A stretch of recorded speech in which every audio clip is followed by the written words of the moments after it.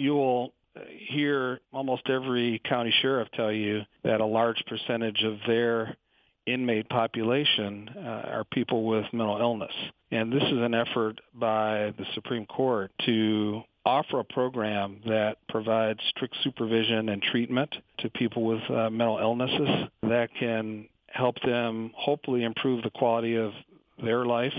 This is an alternative to incarceration or being institutionalized. That's correct. And in fact, it's not just for the mentally ill. We have drug treatment courts, we have sobriety courts, and we also have veterans treatment courts.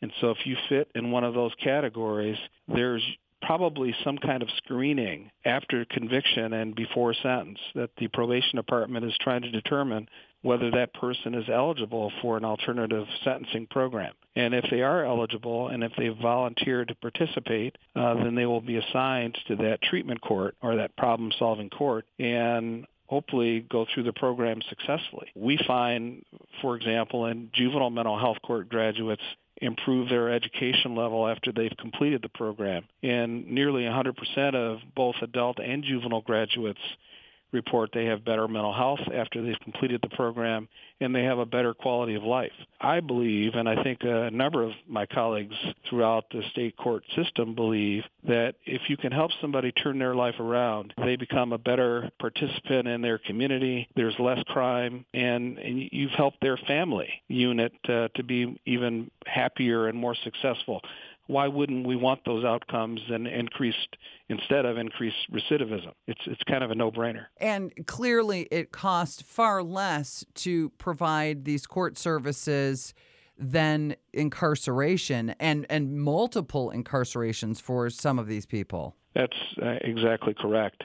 And that's another benefit of the program. I think of it as kind of the cherry on top. Yes, saving money is good, but if you're saving lives and you're improving the quality of life for your community, that's really the outcomes that we want to see.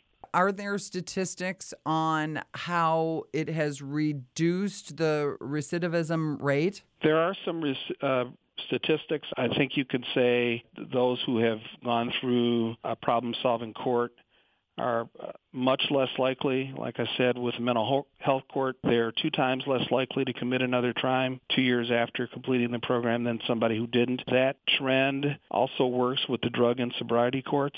People who go through these programs really learn how to address the individual issues that they have, and they're much less likely to reoffend than somebody who didn't get that skill set by going through treatment and supervision.